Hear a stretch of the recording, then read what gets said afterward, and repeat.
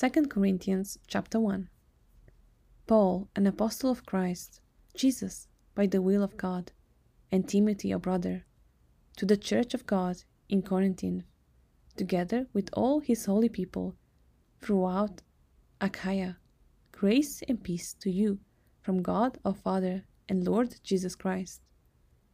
Praise to God of all comfort. Praise to be the God and Father of the Lord Jesus Christ, the Father of compassion and the God of all comfort, who comforts us in our troubles, so that we can comfort those in any trouble with the comfort we ourselves receive from God. For just as we 2 Corinthians chapter 2. So I made up my mind that I would not make another painful visit to you. For if I grieve you, who is left to make me glad?